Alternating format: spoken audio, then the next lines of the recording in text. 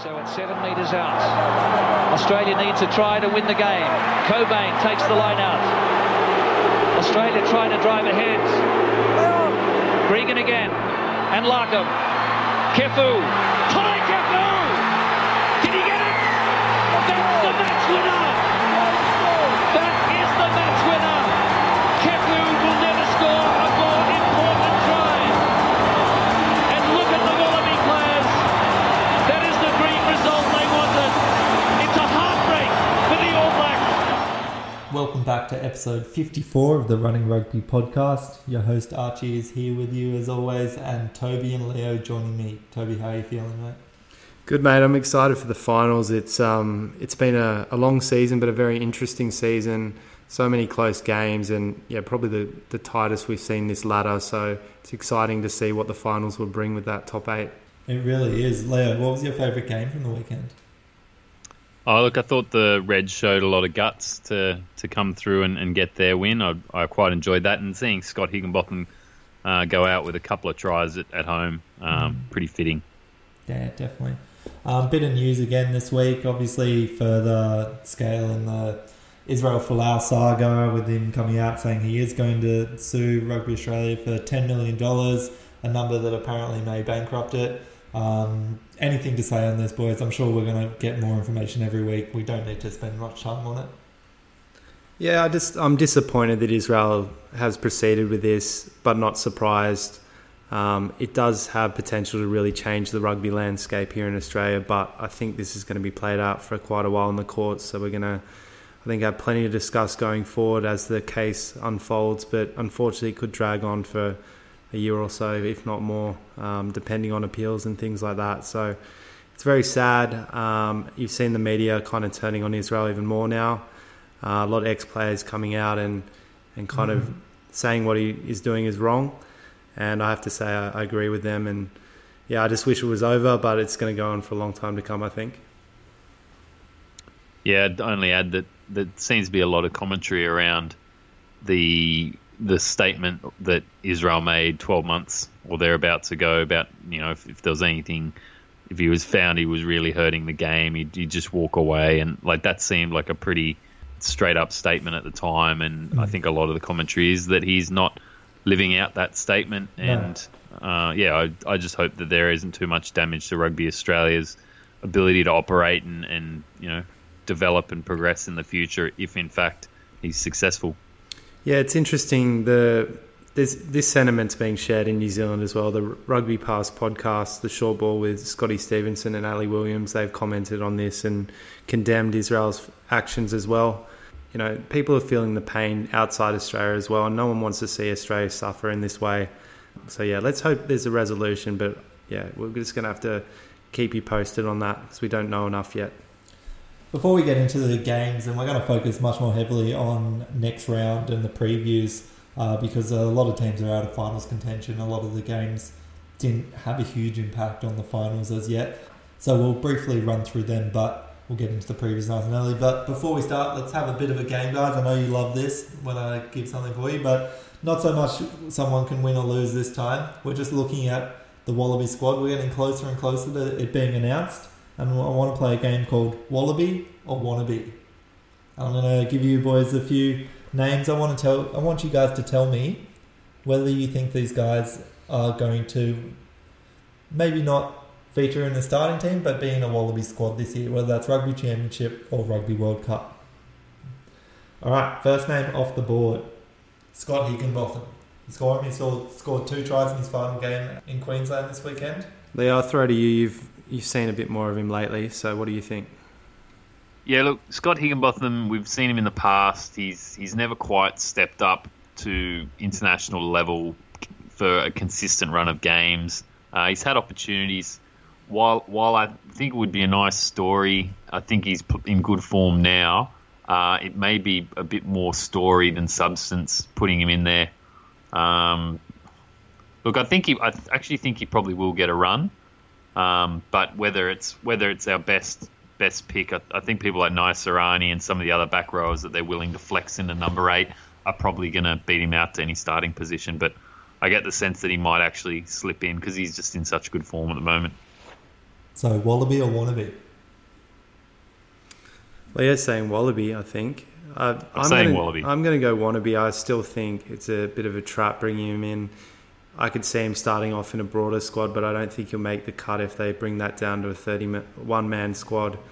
I think he deserves maybe a bit of a send-off, but he's let us down at the top level before. I don't think his work rate's up to it. He's got all the attributes of a carrying forward, but I think in defence and just general work rate, he does lack a bit of that real grit and real determination across the field and really putting in a good shift. So I'm going to go Wannabe, but I do like the guy. I think he's a good player. He's just more of a Super Rugby calibre player than a Wallaby. Split down the middle on that one. We've got a fair few of these to get through, boys, so don't delve too deep into them. I want your just honest opinion off the bat. Angus Cottrell, Leo, what do you think? Nah, Wannabe. Deserving is a toiler, but he's just too many other in the competition. Yeah, I'm going to go Wannabe as well. I think he's threatened in the past. Early on in the season, I think I was a bit more impressed. I think there's too many other good back rowers out there. Speaking of more back rowers, Liam Wright, another Queensland Red, young up-and-comer, had impressive games. Yeah, look, if we go for another straight-up pilfering 7, I think I would be taking him over just about any of the others beyond Hooper and Pocock. He would probably be my third choice traditional 7. Still lacks a bit of finesse. He's a little bit raw still. If Pocock was injured, I could see him coming in, but I think because Samu's there, if Pocock's there and Hooper's there, I can't see him probably being in that squad. But he's right on the fringe, and I think even next year he could really come into the top couple of open side flankers. Another split there, but yeah, it definitely opens up with Pocock leaving. One more back row here, Lockie McCaffrey. We've said a lot about him on this podcast. It's a name that doesn't get mentioned so much in the media, and Checkers, I don't think, ever really mentioned his name. Wallaby or Wannabe? Very similar boat to Scott Higginbotham. I would be less unhappy if he was in there over Higginbotham, because I think, again, he's deserving and he hasn't had the opportunity. I don't care what you're happy about, man. Is he going to be in or not? I think it's a Wannabe. I just think Wannabe. There's too many other back rowers, and they're going to pick other guys and flex them into all these back row positions. I think Arch, if you'd asked me 6 weeks in, I would have said Wallaby. I think that injury for him came at the wrong time. Unless he can really pull off some good performance in the finals here with the Brumbies, I think he's going to struggle. And I think he's up against it because Checker, I'm not sure, is that keen on him, having not invited him to any of those invitational meetings for the squad, the Wallaby squad. So I think Wannabe for now. All right, let's go do a few backs then, and we'll start off with the big winger, Curtis Rona from the Waratahs. Is leaving after this year, but has showed some form in these last few weeks. Wannabe. No further comment. Yeah, Wannabe. I don't particularly like his attitude of late. I think he has been in form. Attitude. No, I don't like. I still am not sold You've been on catching him. up with him, man. How many of you? I think his head's part way out of Australia. He's already kind of over there in London Irish. I think he's focusing on his future. I don't think he really thinks he's going to make a contribution to the Wallabies, and I'm not sure he's committed to Australian rugby. So happy for him to sit out as a Wannabe. Okay. Wannabe from both sides there. Tate McDermott, the young gun halfback. And this is for this year, I'm asking, not for future, just for 2019. If I'm predicting for this season, I think it's Wannabe. But that's not saying he's not deserving. I just don't think they'll bring him in this late. I think they'll feel like they've got too many incumbents, especially with Nick White coming back. Totally agree. That third spot, I believe even Joe Powell. I think there's 3 go. Joe Powell, Nick White and Jake Gordon. That'll be the 3 vying for that third spot.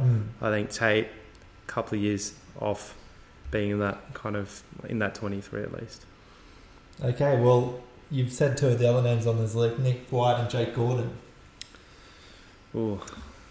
I don't know. With Checker, if Checker's showing interest in the guys from overseas, unfortunately, I would be expecting Nick White's the Wallaby and Jake Gordon's the Wannabe. Jake Gordon has not been given many opportunities, even last year. So very disappointing for me. I think he's, again, deserving, but he's had like 1 or 2 Wallabies opportunities, even when he's been on tour. I think he's the Wannabe and Nick White, maybe the Wallaby. Definitely having Phipps come in and start consistently for the Waratahs. Jake hasn't had enough opportunities of late. think that's really going to hurt him. I think the fact that Nick White has had a very strong season with Exeter, he's played in the final there in the Premiership. I wouldn't go for Nick White, so I would go Wannabe for him and Jake Gordon Wallaby, but I think it's going to be the opposite when it comes to Cheika selecting them.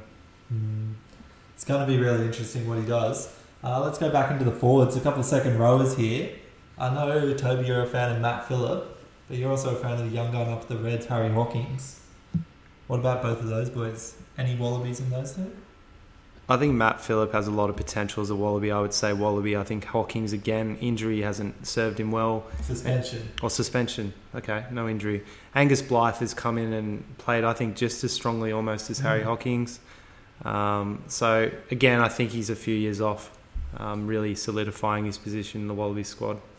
So Matt Phillip, I think Matt Phillip has every chance to be, say the 5th second rower picked. So I'll say Wallaby for him.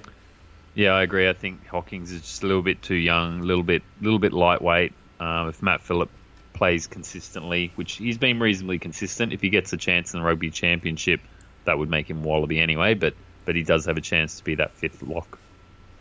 I actually disagree with you there, boys. I think I know Cheika and he likes his young guys and he continually mentions Harry Hawkins. I reckon he's going to put him in that Wallaby squad, and I think he's moved on from Matt Phillip. Couple of hookers now. Anaru Rangi, Tolu Latu. Anaru Rangi, obviously been playing well, been down there covering for the Rebels with Jordan Uelese not there. A lot of people have been impressed with him. And Tolu, some would say almost the incumbent, but obviously discipline continues to be an issue on and off the field. Wallaby or Wannabe? Cheika and I reckon will differ. I think I'll get this wrong. I think Cheika shouldn't have Tolu Latu in the squad. I don't think he's earned it, but I think he probably will be a Wallaby. Anaru Rangi, I probably, unfortunately, I just don't think he has that. He just doesn't seem to come off like an international player. He's done a great job at the Rebels. I don't think he'll get an opportunity. I think the Uelese, TPN, Folau Fainga types, I think they'll be the ones that get the opportunity this year. So Wannabes. Yeah, 100% agree, Leo. And those 3 that you just mentioned, I think will be the top 3 hookers. I think Alex Murphy deserves to be the 4th in line. I'm not sure Tolu's even 5th. I think Rangi maybe comes in at 5th and Tolu's 6th if we're looking at it. With fairness, over Alex Murphy at the moment? He's barely played. I think the way that Cheika is going to pick the squad, I think Uelese and Murphy will be vying for that 3rd spot. I honestly do, because I think TPM will be brought in there for his experience, and he should probably play off the bench behind Folau. Mm-hmm. And then it's up to Murphy, and whether you pick form over potential with Uelese. I can see Uelese getting picked because he's come in, he's starting again for the Rebels. He's got a lot of raps on him, even though we haven't seen him much. But we've seen as well that Cheika isn't scared to pick someone that hasn't had a lot of game time. I think that's his fault, though. In a World Cup year, it's not the time to pick on potential. You need to pick on form, and you need to pick on performance, like demonstrated performance. And Folau Fainga's done it. TPN's doing it overseas, I guess. Alex Murphy has put in good shifts. Ulese's not in my radar at all. I don't think he deserves to be there after playing so little footy. Unfortunately, just poor injury timing for him. He's so untested. There's no combination in any of your front rowers with him. I just don't see the value. But I think we agree in that Anaru Rangi and Tolu probably wannabes, but you think that Cheika might pick Tolu potentially. You think he doesn't deserve he might, to be he there, might but decide. No, I would say Tolu, because he has a bit of that incumbency in the squad, so he might beat out someone like Alex Murphy. I think it might take an injury for him to come in. I don't think that's deserving. I would have Damien Fitzpatrick before I had Tolu Latu, and that's not a criticism of Damien Fitzpatrick. I'm not off. I'm completely off Tolu Latu. Tolu doesn't even really deserve to be in that Waratahs 23, even the way he played on the weekend.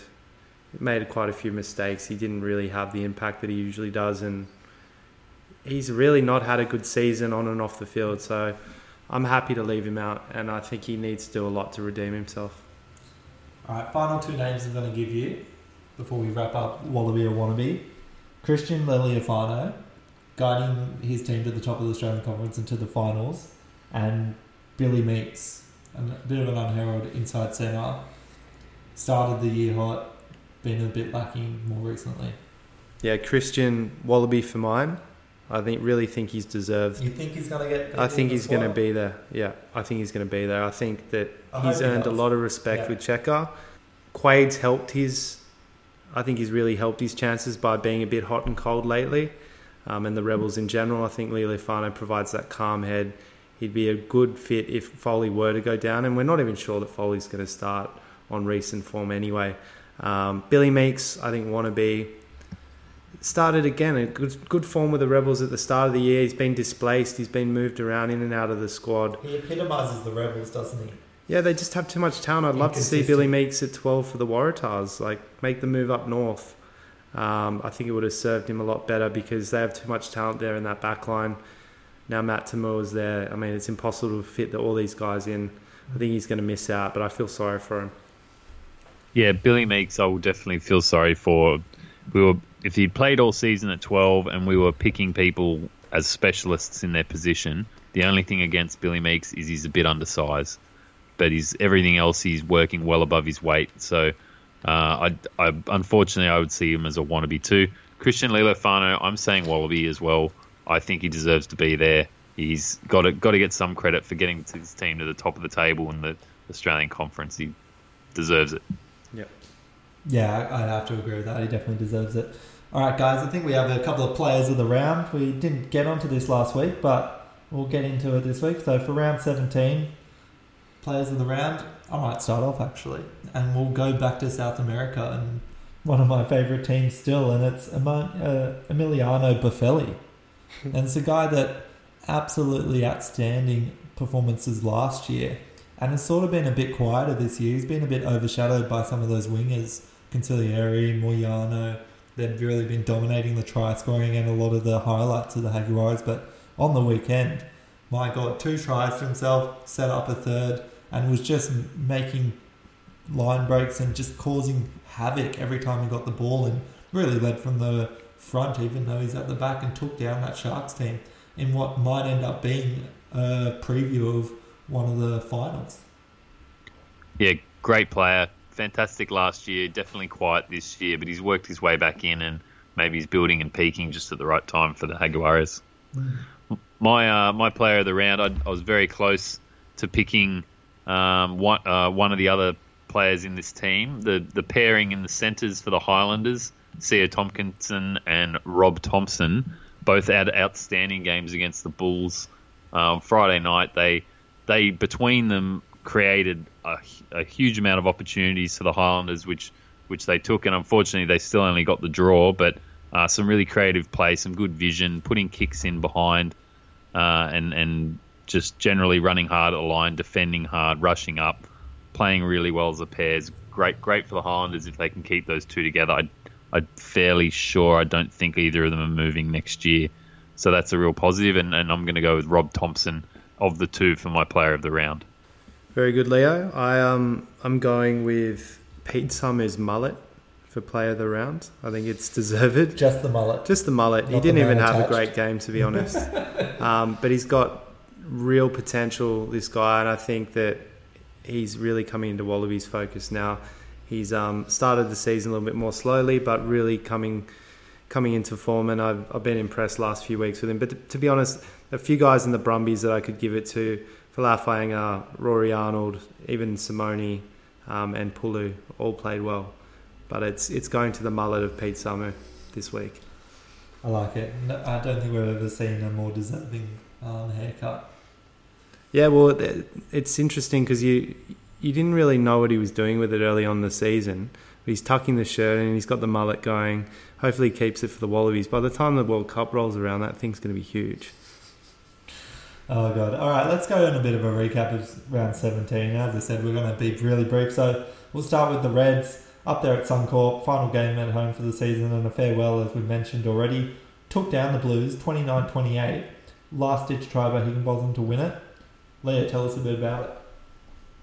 I really enjoyed this game, not just for the sentimentality of Scott Higginbotham's couple of tries. He he surpassed the 40 mark, so he's now the highest scoring forward in Super Rugby. He's got 16 tries at Suncorp, and the 40th try was just great. Like, it was a good team effort out the back line. Karevi drew in the defence, managed to get the ball out to Jock Campbell, the young winger, and he, with a silky no-look offload, just slipped it to Higgins down the right-hand sideline, which got me pretty excited. They were having a really good game, and they had to fight hard for this. It was that Brad Thorn inspired never say die culture. They're just a really mentally tough team, and it was really good to see them follow this one through, because they haven't had a lot of success against New Zealand teams in recent times. I think this was their first win against a New Zealand team in a while. I feel like it was like 2016 or something. They haven't won since, or even maybe it might have been 2015. So important win, important just for the development and growth of that team, just to keep knocking over these little milestones, beating a New Zealand team, making sure that's not a lingering stat against them quoted every game that they play. They really dominated the stats. They were very solid in defence. They were solid in their rucks, lineouts and scrums, and they didn't concede too many penalties. So I hope, generally speaking, a lot of the Reds are going to be on the fringe for Wallaby selection. I hope enough of them get into the side that we can bring some of that grit and that mental strength that Brad Thorn has developed, because they're a quality team when they bring it all together, and if they all stick together, they're going to be a real force in future seasons. 100%.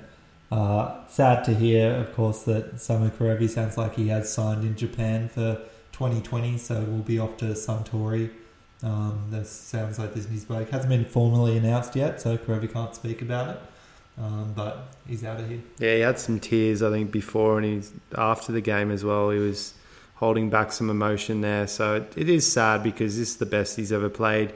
He's a real leader there in Queensland, and I think financially he's just had to make a decision, had to make a call after the World Cup to kind of take care of himself and probably his family. But hopefully he comes back at some point, because those Reds really, they really do value him. It'll be interesting to see, maybe a bit early, but who then comes into that 12 position for the Reds. You've got Jordan Patea, who will be coming back from injury later this year, and next year would probably feature somewhere in the centres, I imagine. But again, is there room for someone like a Billy Meeks to come into that side if he wasn't to stay at the Rebels, just to bring a little bit more experience, but continue allowing those younger guys outside him to develop, and just being a good foil for the potential of someone like Jordan Patea. Is he a Brisbane boy? I'm not sure. He might be Sydney. But either way, I think, that'd be a great fit. Be a good fit for him, particularly with some of the young fly halves that are showing potential there. And yeah, we've got some good outside centres at least. You just need a good inside centre if Kerevi's going. So good fit for him, and then hopefully the Rebels can actually fit all their players into their backline. Exactly. Moving on, and we'll go to Christchurch in what was a bit of a dismal display from an Australian perspective. We had the Rebels, our hope that they're going to make the playoffs, which we'll talk about a bit later, but going up against the defending champions, obviously Canterbury Crusaders, coming off that loss, they definitely were out to prove something, and they did it with some effect. Yeah. 10 tries to 0, 66-0. You got Sevu Reece and Braden Ennell both scoring hat-tricks. You have David Havili really going off there at fullback as well.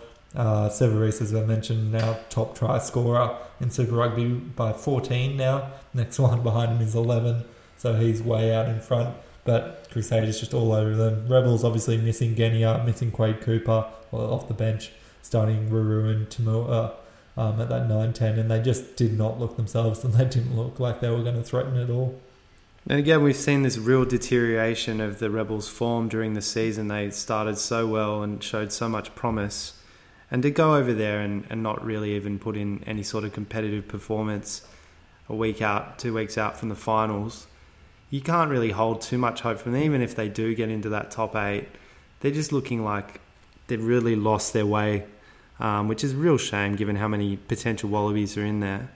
And I hope that doesn't really signal the fragility of mindset that some of these players are going to bring into a Wallabies setup.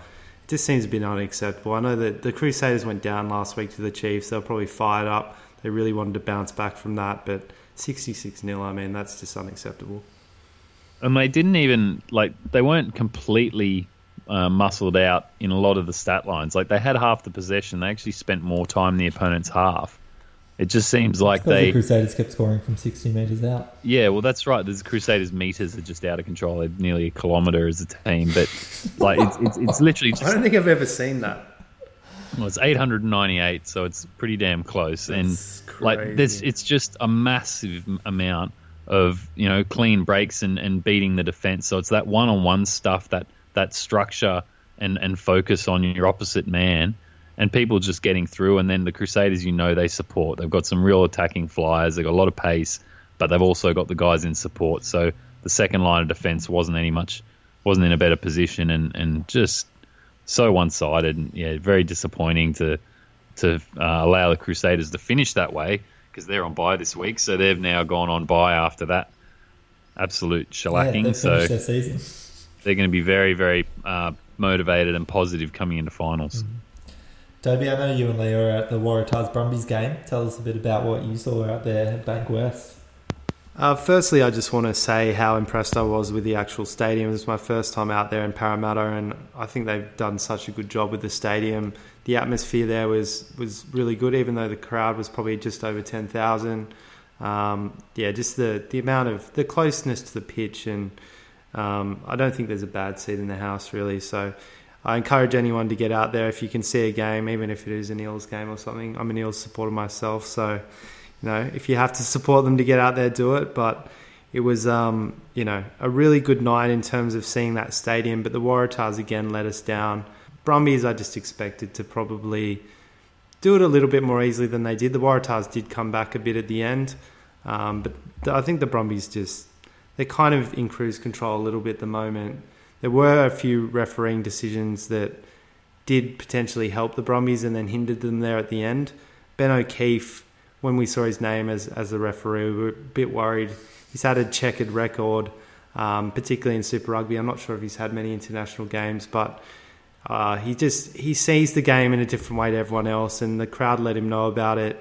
He missed some key knock-ons there, and it was a bit of a sloppy display from him. So kind of had a bit of a mark on the game. It wasn't a great game overall, but yeah, it's sad that the Waratahs can't actually even win a home game and impress some of the fans out there in Western Sydney. Yeah, very much a missed opportunity in their new stadium. And even just more broadly, that Parramatta area, there's a lot of nightlife, there's a lot of restaurants. It's actually a really pleasant spot to sort of hang around pre-game and post-game. And the Waratahs are just going to earn absolutely no love for going out to Parramatta 3 times and copping 3 losses. At least the Sharks and potentially the Jaguares being quite unexpected. And then this one, I think it did just feel a bit inevitable. The Waratahs weren't up to this matchup. They got a few decisions in their favour that helped them along, but the Brumbies just look like a unit. They look like a solid team that's not afraid to play away from home. They're executing their basics really well. The Waratahs just can't seem to keep up, and maybe the Waratahs have had to chop and change a little bit more later in the season. Their back row hasn't been consistent all year. They've got guys going in and out of the locks. And the back line's obviously been affected by Israel Folau being yanked out of there. So, not to make excuses. Well, it's changed, but I don't think it's been more consistent. If it's been better, it's still been very patchy. And yeah, I think they're just as patchy. Less consistent though. Oh, I don't know. I think maybe they had a little bit of an uptick when he first went out, and Bill moved back there and was showing some strong form. But they're just within one game, they're so inconsistent. They look hot for 10 minutes and then they drop their bundle. And yeah, Adam Ashley Cooper looked a bit better in this game, but I'm not sure he should continue on into Super Rugby next year. I'm not sure I want him there at 13 for the Tars. It might be a bit of a rebuild for the Tars next year. They just look like they need to really invest in youth and get some good young Shute Shield players in there and maybe start again. Save a bit of money on these top guys that aren't performing. Yeah, again, uninspiring. And as a fan, it's very hard to get out to these games when you've just got sort of no no optimism that they're really going to pull it together. So whatever happens with the Waratahs this season, it's going to not be much. We're going to see some of these guys feature in the Wallabies. I hope in the off-season, whatever recruiting they do, I just hope it doesn't tear apart other Super Rugby sides that we like, that we think have good combinations, because the Waratahs seem to get who they want.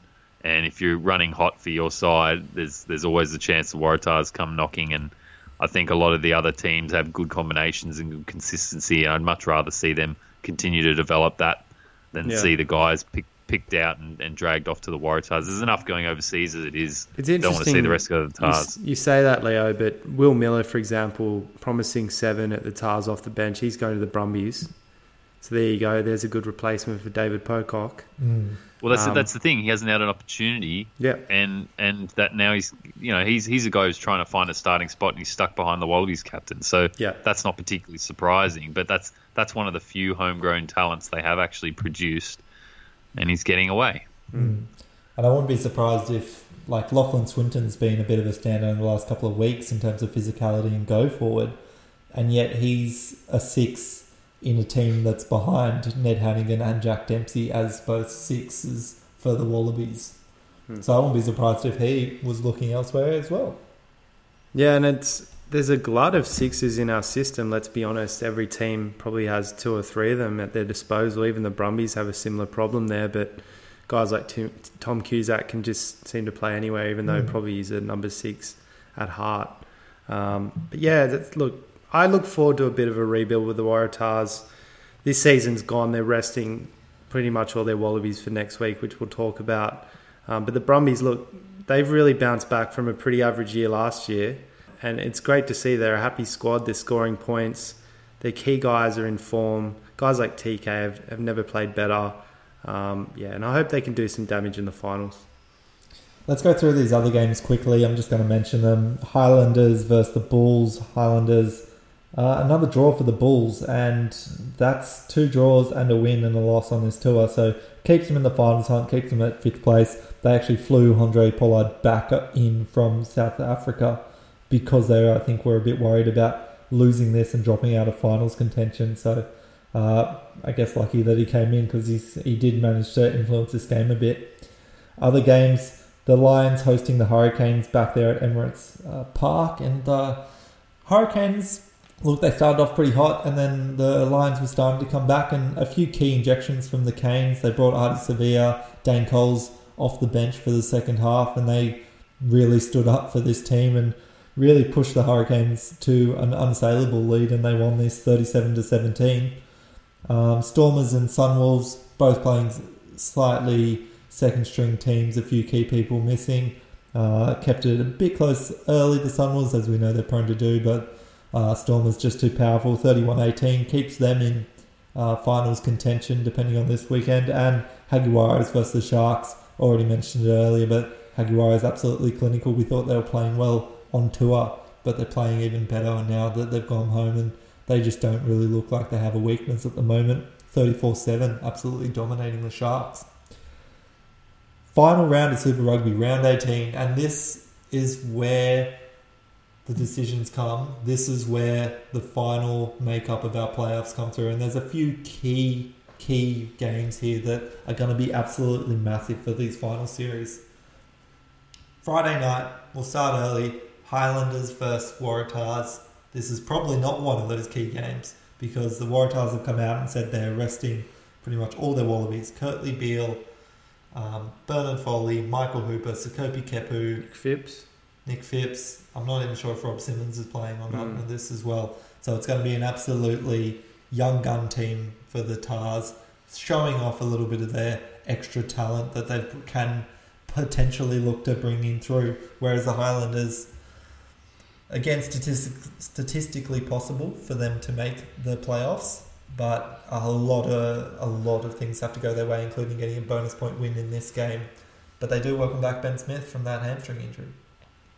Yeah, Highlanders, look, I think they'll put the strongest team they can out there. They'll be determined to get the points in this one. I think they will get the bonus point. I think they'll load some points on the Waratahs. Teams are there. Oh, sorry. Teams are there. Phipps is playing. Squire there. Yep. Newsom's playing at the back, so they've got all 3 wingers in. That's so dumb. They're playing Sinclair. And look, Arch, I think the Highlanders here, they've named a pretty strong lineup. They've got... Ben Smith, isn't there? Yeah, Ben Smith apparently isn't playing. He's not even on the bench. But they still, I think it's a pretty impressive lineup. I think this forward pack for the Highlanders really hard and edge to it. You've got Squire there, you've got Whitelock, you've got Hemapo and Franklin in a second row, Coltman as an all-black hooker. I think that'll really set the platform well.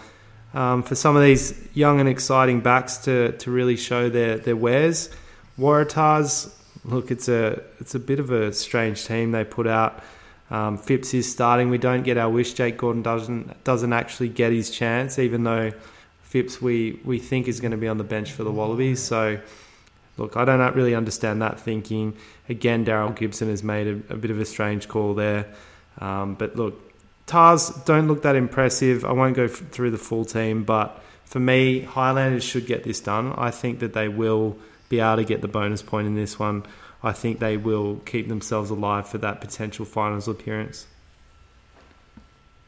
Yeah, I don't see the Waratahs getting a win here. They've got guys playing out of position like Tom Robinson playing at 3, is it? Tight head, So, yeah. Like, that's, yeah, and we will always be frustrated seeing Phipps in a nothing game where clearly other guys are getting an opportunity to get a start and a run. For Jake Gordon not to start is just ludicrous. So, look, definitely the Highlanders for this one. Still a mathematical chance, but pretty much this week you got to win to make finals. If you're any chances, you can't really rely on other teams to lose. You've got to win your way in. So the Highlanders will play a strong side, and I think they'll get the win. Easy, Highlanders, definitely. Let's get to the much more interesting game, and we saw this last year with the Rebels. It comes down to the very last game for them. Last year it was versus the Highlanders over in New Zealand, and they couldn't get it done.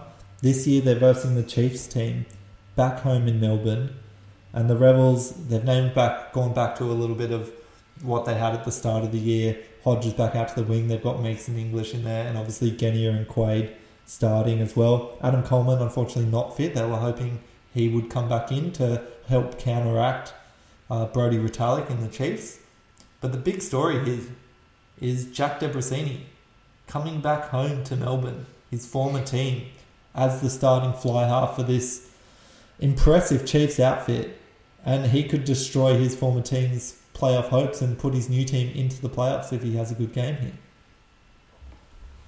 Yeah, that's quite interesting. I didn't think Debrasini had earned the right to start, but maybe it's a rest for Mackenzie, or maybe he did enough. I think he started last week. He started when they beat the Crusaders. Yeah, against Crusaders. Exactly. So anyway, he just strong beat the Highlanders Crusaders himself, so it's pretty good. Yeah, strong Chiefs side. Debrasini, we'll see how he goes back in Melbourne. The Rebels have gone back to, I think, what we believe is probably their strongest back line. I don't know if it's so strong because they haven't been playing it, but they've gone back to what on paper we like to see in their backs. A bit disappointing Jones has to play in the second row, but look, this again, it's a do or die. Rebels can win and lock up that extra spot in the finals as a wild card. So if they don't win this, the Chiefs don't necessarily get it either. There's some permutations in the South African field that could yield a big South African contingent. I think the Rebels are just out of puff. I actually think they could lose this. Yeah, it's a fascinating game, this one, and the Rebels, it's strange to see that they've gone back to those combinations. I thought they were happy to move away from having Meeks there and English in the centres, but they were the combination when they were winning games, so hopefully they can perform well. Really interesting as well, Leonard Brown's out at 13. They put the exciting Alex Nankivell there at 12. So Leonard Brown probably playing his less preferred position there at 13. But the Chiefs, they look strong, and I think Sam Cane coming back into that forward pack, Retallick's there as well. They're going to be really hard to beat. I think this is maybe even the game of the round, to be honest. It's going to be really tight. I don't really know which way to go with it. Rebels, look, they should have a bit of an edge playing at home, but of late, how can you trust them? And the Chiefs took down the Crusaders over there in Fiji. Something telling me that the Chiefs are going to do it here. Yeah, look, I could just see that. The both of you, your traders. Mate, I'm a Waratahs fan, so I'm not a trader. Maybe to Australian rugby, but I think the Chiefs, honestly... You and Falau, you're the same. You're traders to Australian rugby. It's all right. Big call. Well, you can put your money where your mouth is in tipping, and we'll see which way you go on the day. I will. But I think the Chiefs are dangerous. They're dangerous right now. They have a real chance to make these finals. They believe they deserve to be there. And they're rolling the dice, even putting, I think, Debrasini in there. He's had a couple of good starts, but Marty McKenzie is probably the safer option. Can Debrasini play under pressure back at home in Melbourne? Will it help him that he's familiar with the ground, or will he kind of crumble under that pressure of playing his ex-team? Has he ever played well in Melbourne? Maybe a few times. He played there for a lot of years. I don't know. I don't trust him personally. I just think the Chiefs' forward pack may dominate here. Yeah, that's a big concern for me. We've seen how good their forward pack has been, especially their back row and swapping people through their locks and things, and that can only get better with having Brodie Retallick back in there. But I've got to believe my boys, the Rebels, are going to get there. They've put together this combination because it does work. They've finally worked out. Dave Wessels has finally gone, what actually did I change from the start of the season that made us start not being able to win these games? And he's gone back to it. I'd love it if Adam Coleman was there, but unfortunately he's not going to be there. But I'm going to take the Rebels. I'm going to do it, boys. Fair enough. It's going to be tight. Third game of the round, and we actually head over to South America, and the Jaguares playing the Friday night their time game, but that gives us an 8 a.m. game Saturday morning, so a lovely little continuation of our Super Rugby through the weekend. They're playing the Sunwolves, and so look, you'd expect the Jaguares to play probably an under-strength team, have a few people with the rest. My question is, they'll probably win this game, but could this potentially damage their playoff run if they rest a huge amount of their starters? Well, yeah, I think it can only damage it come semi-final time if the Brumbies pass them on the table into second. You'd like the Jaguares not to rest too many of their players and continue that roll on. I think it's dangerous to underrate the Sunwolves too much. We've seen them do damage when you least suspect it. I would hope that they play at least a 3/4 strong team, maybe rest some key guys, but not too many of their team, not too much rotation. You have to take every game seriously in this competition. And if you want to lock up second so that you have that safety net of a home semi-final, and we've seen how important that's been in the last 3 or 4 years, particularly with the Lions. Look, that home semi could guarantee them a spot in the finals almost, the way they play at home. So I think it's important that they really come out firing in this one. Have we actually heard that they will rest players? Is that something we've seen indicated, or is it just an assumption? I haven't seen anything. So I actually think they've done a reasonable job at rotating guys gradually in and out without having to shake up the whole team and leave a whole lot of guys out. Yeah. They've actually, they played like a half team when they were on tour, and we thought, this looks a bit unusual. This doesn't seem to be a full-strength side, and they certainly played like a full-strength side. So yeah, I think they've probably got the luxury of a lot of depth, and they're probably not at too much of a disadvantage no matter who they play. So it'd only be potentially injuries that they don't want to see exacerbated. I was saying that to Archie as well. I think the only teams that have done it really well in terms of rotation maybe have been Crusaders and the Jaguares. I think maybe even the Jaguares have done it the best without dropping their performances because of it. So, yeah, like you say, they'll probably do the smart thing here and do what needs to be done to get the result. And in reality, the Brumbies have probably done a fair job. They maybe don't have as many auto-pick Wallabies, but they certainly haven't suffered for doing a bit of rotation. Yeah, in this one, I'm definitely going the Jaguares. I think it's a question of how many. Yeah, exactly. Might not be a 66-0, but I can see it being quite a strong victory for them. Yeah, well, they just need the win, and that will absolutely lock up second spot for them, and the Brumbies won't be able to catch them unless they really lose this one. We head back over to New Zealand and the Hurricanes, back from South Africa and back from a very successful tour and taking on the Blues. And this is one of the less important ones. Hurricanes can't get above second or fourth overall, so they are guaranteed a home quarterfinal, and they can't really drop out of that. So a bit of a nothing game for them. Blues obviously playing for pride. This may be the last we see of Ma'a Nonu, considering he's been talked about not being sort of in contention for an All Black spot. He's probably not going to hang around there, you'd think, too much longer, so maybe a bit of a farewell for the Blues. And Sonny Bill as well. I think Sonny Bill, he won't re-sign in Super Rugby next year. He could potentially be in Japan. So two guys that have contributed to that franchise in many ways. And Sonny Bill, even though we haven't seen him on the field much this year, he's been an integral part of that organisation for a few years now. Blues, it's going to be interesting how many guys the Hurricanes actually put on the bench or rest. I've heard Nani Laumapi's going to be sitting out, I think, on the bench. But yeah, probably less to play for the Hurricanes, but they don't want to drop their bundle moving into the finals. So probably going to be an entertaining game, this one, but definitely less on the line. Yeah, and the only other interesting item which came out today was a bit of talk about whether there's potential for Beauden Barrett to actually get drawn to the Blues next season. So if there's any truth to that, that Beauden Barrett could potentially go to the Blues, you can...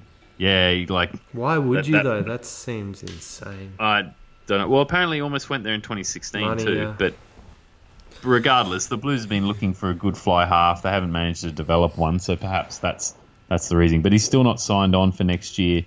If in his mind, if he's going to the Blues, that maybe it'll be time to put in a good performance, one last big performance for the Hurricanes, and he could be facing his future team. They may not know if he's coming or not. They may want to smash him or. Who knows? So just another little item. Keep an eye on in the news. I doubt we'll find anything out before the end of the Super season, though. Yeah, fair enough. Canes for me as well. Then we head to Canberra, and the Brumbies obviously in GIO Stadium, taking on the Reds. And again, unless the Jaguares lose, Brumbies don't have a huge amount to play for in this. They are pretty locked up at the top of the Australian Conference, and only, as I said, if the Jaguars lose, have an option to get into second overall. Brumbies actually need 8,800 people to come to GIO Stadium to avoid their lowest average attendance ever in Super Rugby. So hopefully they get a nice big turnout here, because it'd be such a shame for them having so much success in 2019 to then have to post that as their sort of crowd figures as well. Yeah, undefeated at home, and I think that the streak... No, defeated once at home in the first round versus the Rebels. Oh, okay, sorry. Well, their streak that they're on, I think, hasn't been matched since 2007. They've been on quite a streak of wins. I'm disappointed with the fact that people haven't been getting out in there and supporting this team, because they're great to watch. They score points. It's getting cold now, though. Yeah, it's getting cold, but this is going to be an entertaining game. They're hot. They're hot. It's cold down there in Canberra. The Reds aren't used to playing in the cold. They're used to the humidity up there in Brisbane. I think the Reds are going to be out to hurt the Brumbies. We don't want to see too many of these guys go down before the finals, but the Reds are going to be looking to really impose themselves. I'm sure Brad Thorne's going to be firing them up. These guys are still playing, like we keep talking about, for Wallabies positions. So these games are never unimportant. And the Reds beat them earlier in the season, so there's a bit of revenge for the Brumbies need to get there. And look, I'm going to take the Brumbies, but I think it's going to be an interesting game to watch, because the Reds are always a kind of physical team. They throw the ball around now a bit more. They're really kind of developing as a unit, and it's interesting to see that. So definitely one to watch. Yeah, even though these two teams are at opposite ends of the Super Rugby Australian Conference table, I think these are the two teams I respect the most. The contest should be pretty tough and gritty. They do play expansively and creatively when the opportunity's on. They're both pretty disciplined in that sense. I think the Brumbies at home will be too strong. It's looking like it'll be 3 or 4 degrees at game time on a clear night, so pretty frigid down there in Canberra. The young guys from the Reds might not enjoy that too much if they're kept out early, and the Brumbies scored a lot of points at home, so definitely potential for a few tries. And lastly, just get out there, rug up. You've all got your coats, you live there. Get out and support your team and cheer them on to the Australian Conference victory they're going to get. And there's some good matchups. Like, you've got guys like Rory Arnold versus Isaac Rodder, Taniela Tupou versus either Scott Seo or James Slipper. You've got Lachlan McCaffrey up against Scott Higginbotham. Some really good matchups in that forward pack. I think it's Scott Seo's 100th game. It is. So he's done really well down there, and whether he starts or not, it remains to be seen, but he's happy to play his part off the bench if needed. But Brumbies, yeah, look, let's hope they can continue their roll on, but we still want to see a bit of a spectacle. Yeah, and I think it will be a great game. I think down there, very physical as you mentioned, Toby. Next, we get into this a little bit, probably two very important games coming out of South Africa. Two South African derbies. First, we have the Stormers versus the Sharks, and this is Stormers sitting there in 7th place, while the Sharks sitting in 9th. So, really, whatever team wins this is likely to definitely go through to the playoffs. There is scenarios where they can get all these teams through, which is bonkers. It's absolutely crazy. So let's hope that we don't see any sort of external manipulations here. But we'll start off with the Stormers Sharks, and then we'll move to the Battle of the Hideout with the Bulls and Lions. This is again, a bit of a roll the dice game. The Sharks couldn't get it done over in South America. They've been a bit more up and down of late, but I don't see the Stormers. I mean, you can never write them off. I think the Sharks are the better team, provided they're all playing their top players, which I imagine they will be, given what's on the line. I think the Sharks can do it. I think they're more of a class team. But yeah, like we've seen, you never really can quite rule out the Stormers. They just seem to come from anywhere. Yeah, I'm going to be sticking with my don't think about it, just tip home team for South Africa, because I cannot seem to pick them, and I think most of the time where I've been torn and I've gone the away team, I haven't got the pick. So I'm going to take the Stormers, even though they're at home. They've been that upset team at home, even though they're at home. I guess it's sort of against the run. Sharks have looked good, but I think the Stormers will do this one, and that leads us into quite an interesting contest, Bulls Lions, because I guess they'll know where they can finish. There'll certainly be a lot to play for. They might be playing for a 5th or a 6th spot rather than a 7th or 8th, where they've got to travel to Buenos Aires or Christchurch. Yeah, so Bulls Lions, and obviously Bulls coming straight off their tour, so a lot of travel there. The Lions have been at home, but they had a disappointing sort of out against the Hurricanes last weekend, and there is a scenario where the Lions can actually fall right out of the top 8 and actually miss the finals, which would be pretty astounding considering their run over the last few years. But whether they deserve to make it, I think this Bulls team, you're going to be bolstered by Dwayne Vermeulen being back there. Obviously, Andre Pollard's still there.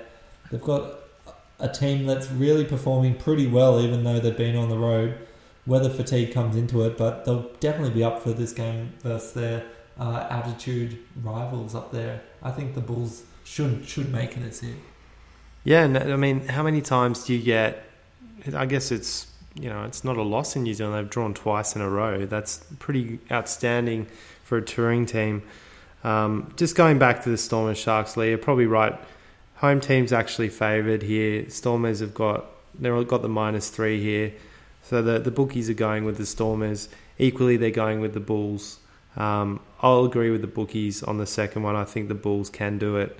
I think they've got a bit of class about them, particularly at home.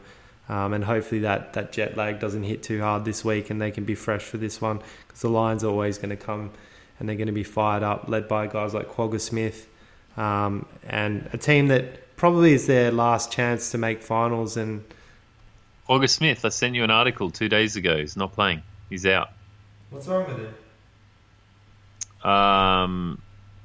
He looks too much like a dog. He looks like a cartoon dog. And he needs to see a specialist about that. So, mate, you're the medical man. Yeah, look, Bulls need to bring a good performance here. Lions will not disappoint. They will never go down without a fight. Maybe missing a few guys here, but still, look, the Lions have had 3 disappointing years, coming just short. They'd be really, really keen to make a finals again and maybe have one more run at this before their squad maybe deteriorates even further. Give me the Bulls, though. I'm confident they can do it and make a bit of a run in this finals. Yep, sticking with the home team. Bulls my favoured team anyway. Lions without Quagga Smith, and even though they'll be working hard to try and make sure they're definitely making those finals series, I don't think they'll be able to do it. I think the Bulls, even though they have less to play for, will probably be able to stay ahead and want to put in a good performance in the lead up to finals. They're going to be the top actual South African team if they can win, and they'll have a point to prove through the final series. So, boys, give me your top 8 for the finals then. Well, Top 4 is top pretty four's easy. locked. easy. Yeah. Crusaders, Jaguars, Brumbies, Hurricanes. yeah, and they're all hosting, obviously, so we know where the games are going to be. We just don't know the exact times, but then the last 4 teams. Look, it's a challenging one. I think the Sharks will be in there. I think the Bulls will be in there. And then I'm hoping, look, Highlanders, I think, can make it. What? No? You think the Highlanders are going to creep in there? With a bonus point. If the Chiefs win Yeah. and the Sharks win, the Stormers drop out, the Highlanders go in with the Chiefs. Do you think the Highlanders are making the playoffs? No. That's The Chiefs Wait. are ahead of the Chiefs are ahead of the Highlanders because they've got more wins, Toby. Even though they're on the same points, it doesn't go to points difference unless you've got an equal number of wins. I think the Chiefs won't win with a bonus point. So I think the Sharks get in. You think the Highlanders get up to 36? Wait, would the Lions get in? No, the Chiefs. Oh, that's close. It probably will be the Lions and the Chiefs will miss out. I think the Highlanders will be there. That's a bold call. I think the Highlanders will be there. I think the Sharks will be there. Potentially the Lions stay in because I'm not sure if the Chiefs beat the Rebels at home. I'm not sure the differential will keep them above the Lions there. So for me, Bulls, Lions, Highlanders and Sharks. Yeah, I'm pretty similar. I think the Highlanders have a better chance of getting that bonus point against the travelling Waratahs. Even if the Chiefs win, I don't see them blowing out the Rebels by as much. So being that as it might be, Highlanders get to 36. I see the Bulls and the Stormers winning. So for me, the remaining 4, unfortunately, the Rebels miss out. The Chiefs miss out. I'm seeing Highlanders, Bulls, Lions and Stormers. For me, I think Bulls stay there at 5th. They end up versing the Hurricanes in Wellington. I think the Rebels win and they get up to 6th, and we end up seeing an All-Australian quarter-final with the Brumbies going up against the Rebels and the Rebels going back to Canberra where they've had success. And then we see the last 2 is where it gets really complicated, obviously. But I think the Lions will probably end up there, and I think the Sharks might just tip the Stormers. So it'll end up being Sharks at 7th versus the Jaguars, a rematch of this weekend, and then the Lions heading to Christchurch as the rematch of last year's finals. That would be an exciting finish. Exciting start to the final series. Lots of good historic matchups and derbies. So lots of things, all good, lots to look forward to, and in this final round, and then into the finals.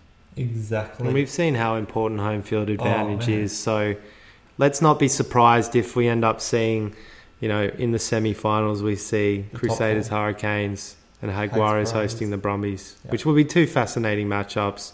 But it's a year of upsets. It's a year of parity.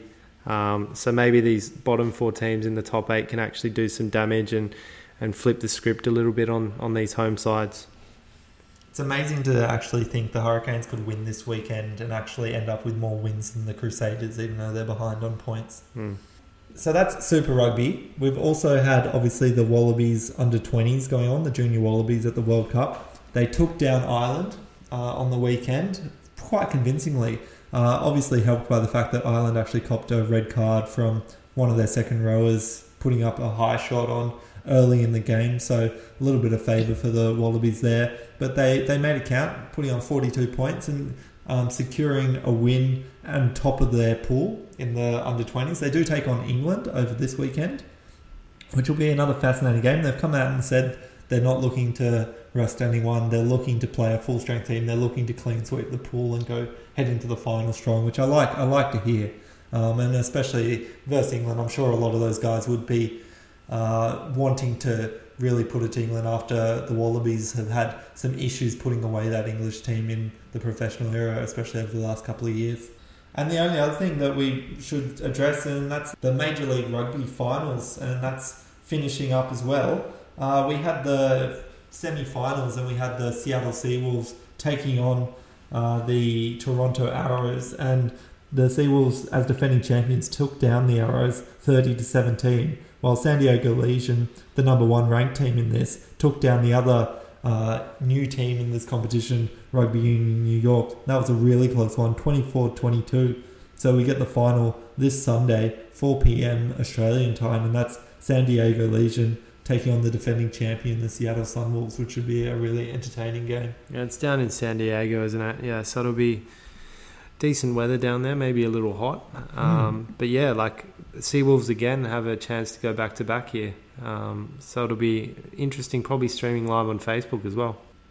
That about wraps it up here at the Running Rugby podcast for another week. Next week we'll be looking at finals. Obviously, we'll see if our predictions come true, and we'll be reviewing all these games from the final round. We'll be able to bring you the Major League Rugby champion, as well as what's going to happen in the Junior Wallabies and the Under-20 Rugby World Cup. We'll also be comparing what we think our perfect Wallabies team should be up against what you guys have voted for up on Instagram with us, which has been up and on our stories.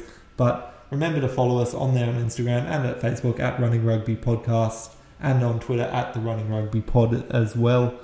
We'll also probably go through some of these teams that have been eliminated and give them a bit of a grade for the year as well, and see whether they have players that should be sticking around, coaches that should be sticking around, or whether some of them need to be thrown out for a bit of a rebound all around. Remember to download, remember to tell your friends, subscribe to us, give us a review if you feel like, guys, as well. We always enjoy reading some of those. And remember, you can find us on Apple iTunes, Spotify, all the major platforms at Running Rugby Podcast there. Toby Lair, as always, it's been a pleasure to have you here. Look forward to seeing your tips go awry again for another week. I'm back on top in the tipping pool. Yeah, for now, mate. Keep on running.